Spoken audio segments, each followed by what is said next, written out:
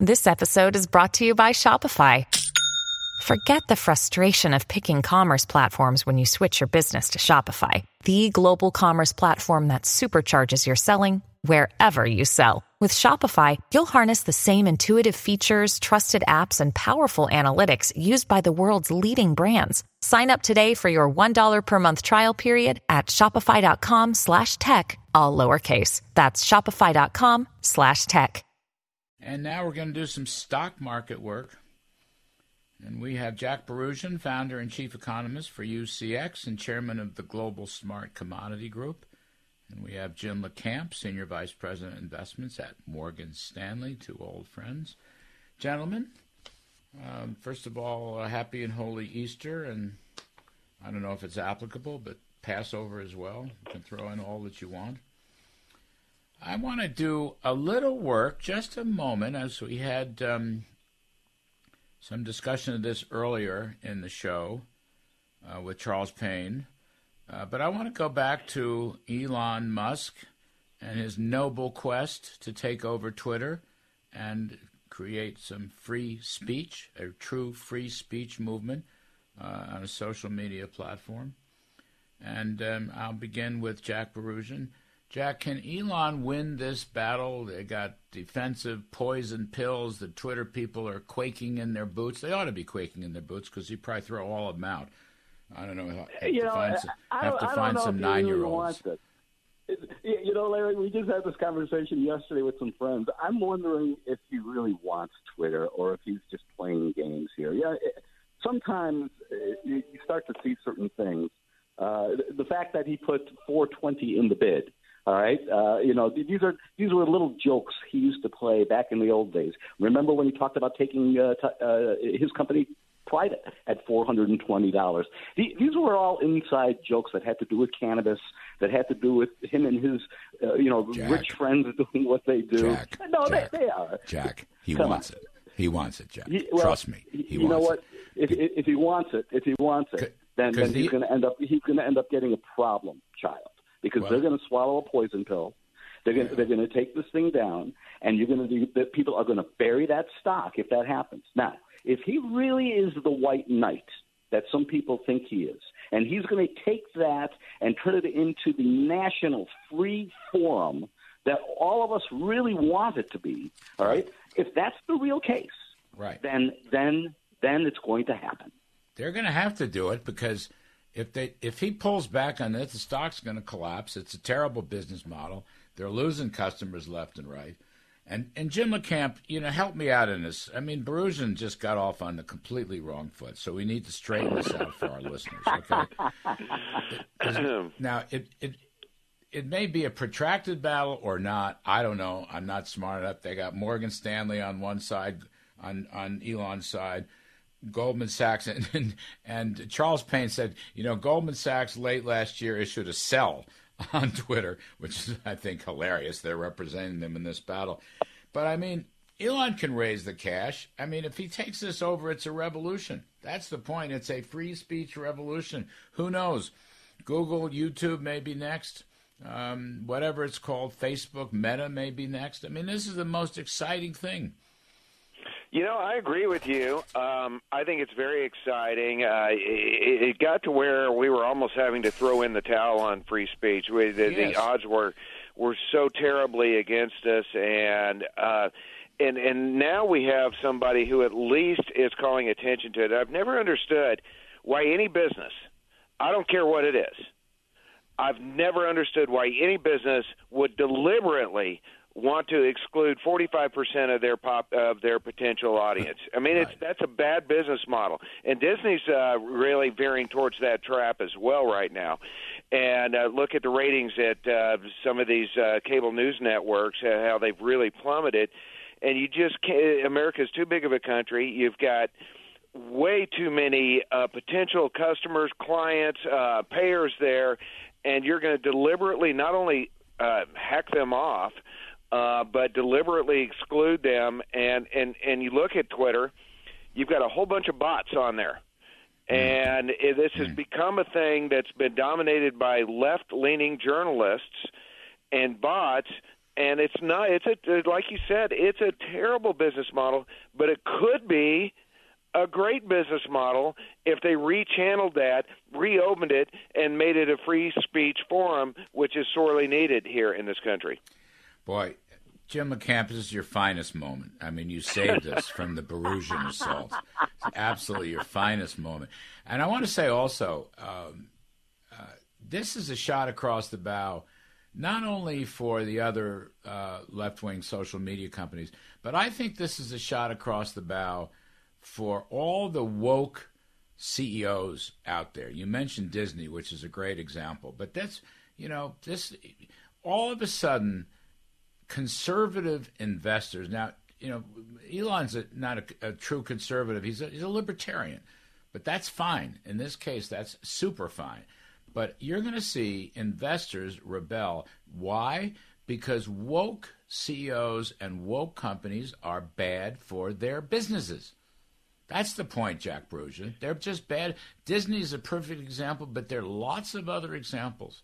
I remember Delta Airlines fighting the Georgia election law and losing the All-Star game in Atlanta, which, of course, cost, hundreds of millions of dollars to the black businesses in Atlanta. That's what they accomplished on that one.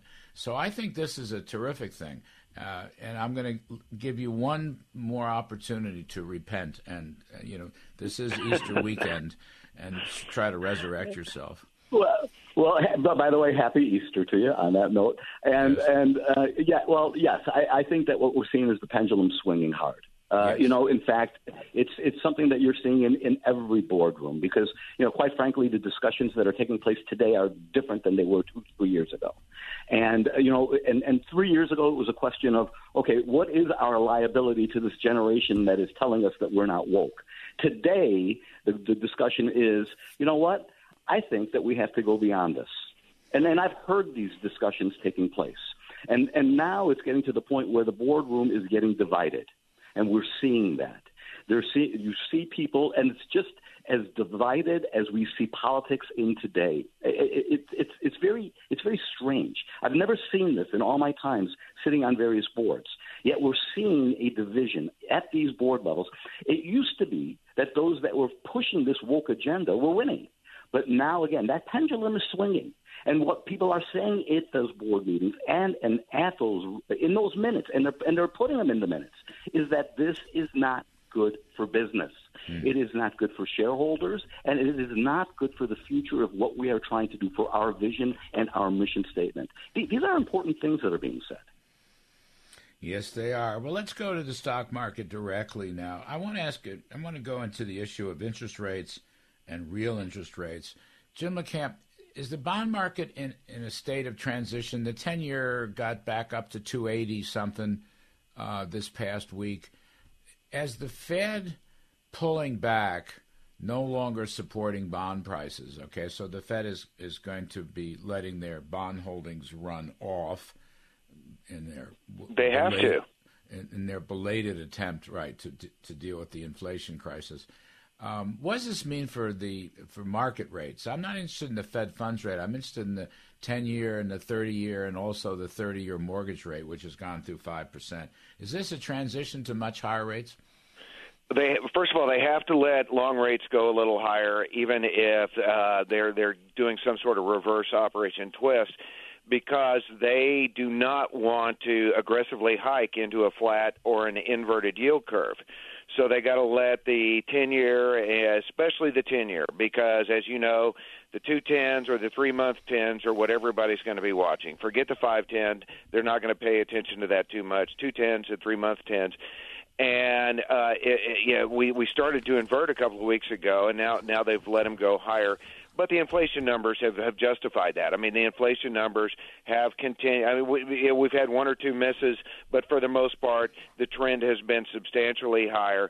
I think you could see the 10-year go to 305 or so, and then I think you'll see it. Now, remember, that's where it topped out a few years ago.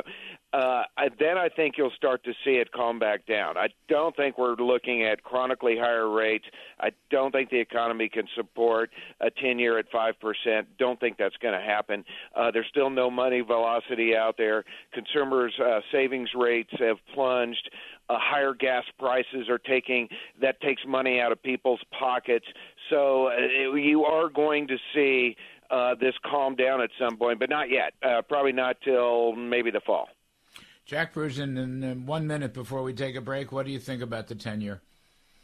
Well, first of all, I think Jim LaCamp was spot on with his analysis. I do think that we see it move up towards 3%.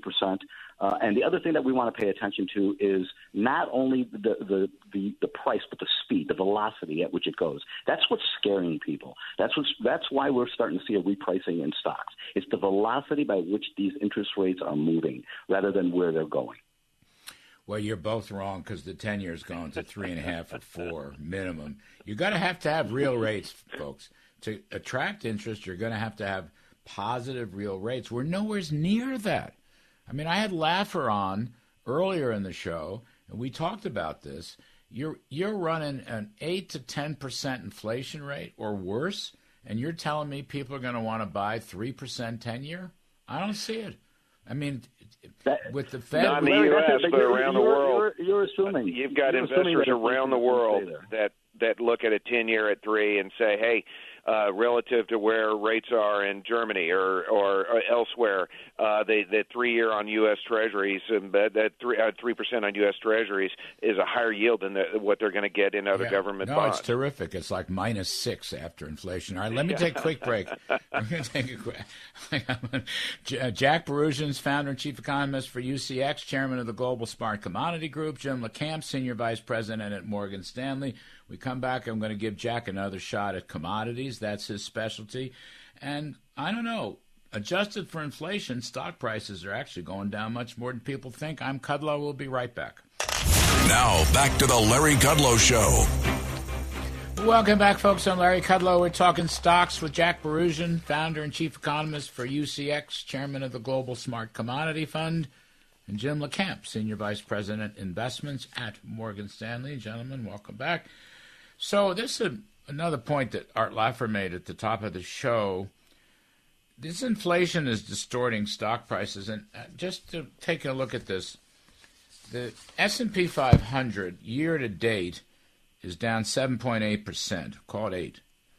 But the CPI for the first 3 months of the year is 11%. So actually, the loss in real terms is closing in on 20%. Right? Mm-hmm. So I'll start with you, Jack Bouroudjian. I mean, inflation distorts everything. It distorts real interest rates, but it also distorts stock prices. The market is actually in worse shape than it looks. That's the point I'm thinking about and wanted you to get a comment on. Yeah, I think you're absolutely right. In fact, you know what Dr. Laffer taught us? Inflation is a prosperity killer. It's one of the 4 prosperity killers. One of the things I tell in my speeches all of the time. Good comeback. But one of the things that we want to pay real close attention to, especially in commodity world here, is how prices look out in the future. What we're seeing, what we're experiencing, that shock, that 20% that you just said, has been the culmination of everything that has been taking place over the course of the last 6 months.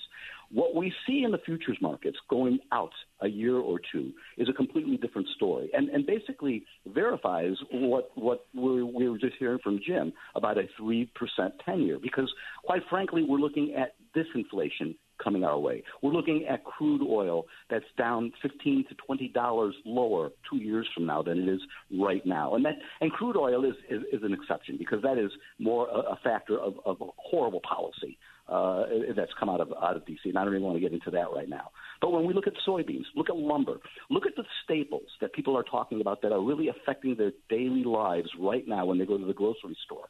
Those markets are telling us that we're probably at peak inflation right now. and I hate using that term. But more than likely, we're going to see disinflationary pressure work in. And not only that, remember, you're talking about the people in technology that have come out. Intel came out and told us we still have another 10 years of Moore's Law, which is going to make things cheaper and faster.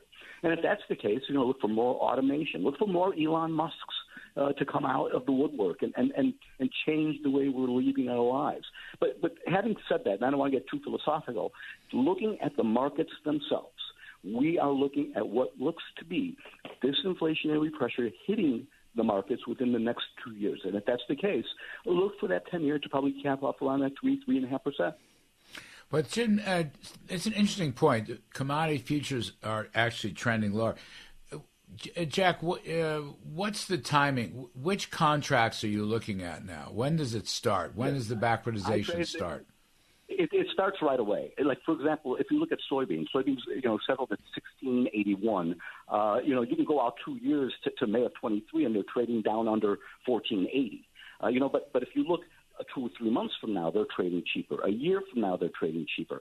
So, as opposed to the contango that we would usually see, which is prices going higher over time. So all of that, it really gives me the feeling that not only are the commodity prices mispriced, and we're going to see a repricing. But with it, what you were talking about is that stock market. Everything that has been artificially priced, the bond market, the commodity market, the stock market, is all going to be repriced, and we're in the middle of it right now. Jim LaCamp, what are stock futures telling us, these index futures telling us? Well, in the short run, the stock futures look terrible. You could argue that the semiconductor index has sold off enough that it's going to test this support level. But when I look at the chart on the futures on the NASDAQ and on anything related to technology, those charts are not ready yet, and investors need to be very careful. The only place that people have been able to hide are defensive stocks, which are now selling at pretty high premiums to their historical valuation rates. And so the only place to hide has been in the commodity-related areas. But we're not early. I mean, we're at least in the seventh inning here. I mean, we're not early in that game, so you have to be a little careful even about those. But we're loaded up in energy, and we've got some of the agriculturals. The fertilizers have been strong. Those have been the only places to hide. The charts on the S&P, the Dow, the NASDAQ futures still do not look ready to be bought. In fact, to me, they look like they want to go lower. And let's not forget, we're about to enter that May through October time frame, which is historically more volatile and less rewarding for stocks anyway. And with the Fed set to hike 50 bips in May, maybe another 50 in June, it's going to be pretty volatile. I think we need to be more selective. Remember, when the Fed was adding liquidity from 2008 on, it was just an asset allocation decision. Throw money in stocks. So stock picking really wasn't rewarded that much. It was really about playing along with the Fed. Now we're in a time frame where the Fed's pulling liquidity, and stock picking is going to become far more similar to what we saw in the late 70s and early 80s, where certain groups do well while the indices may not do so well. And I think investors need to be aware of this. Jack Bouroudjian, what are the food commodities, the ag commodities telling you? Well, they're telling us the same story. They're telling us that the market is coming off in the future. But, something that Jim just talked about, the fertilizer stocks, which are very important, that seems to be one of the driving factors in the markets right now. When you go down to southern Illinois, when you talk to these corn and soybean farmers, they will tell you their biggest concern right now are fertilizer prices. So, if there's anything that we should... Is that because of the spike in oil? That is because of the fact that we import more of that fertilizer from Russia and the Ukraine. And the Ukraine. They're number 1 and number 3. That's right. That's right. Huh. And a lot of those decisions were made because, quite frankly, we didn't want to do the mining here. And we didn't want to even take it from our neighbors up in Canada, where All right, we kids. get a lot of the potash. Jack Bouroudjian, thank you. Jim LaCamp, thank you. Happy and Holy Easter, everybody.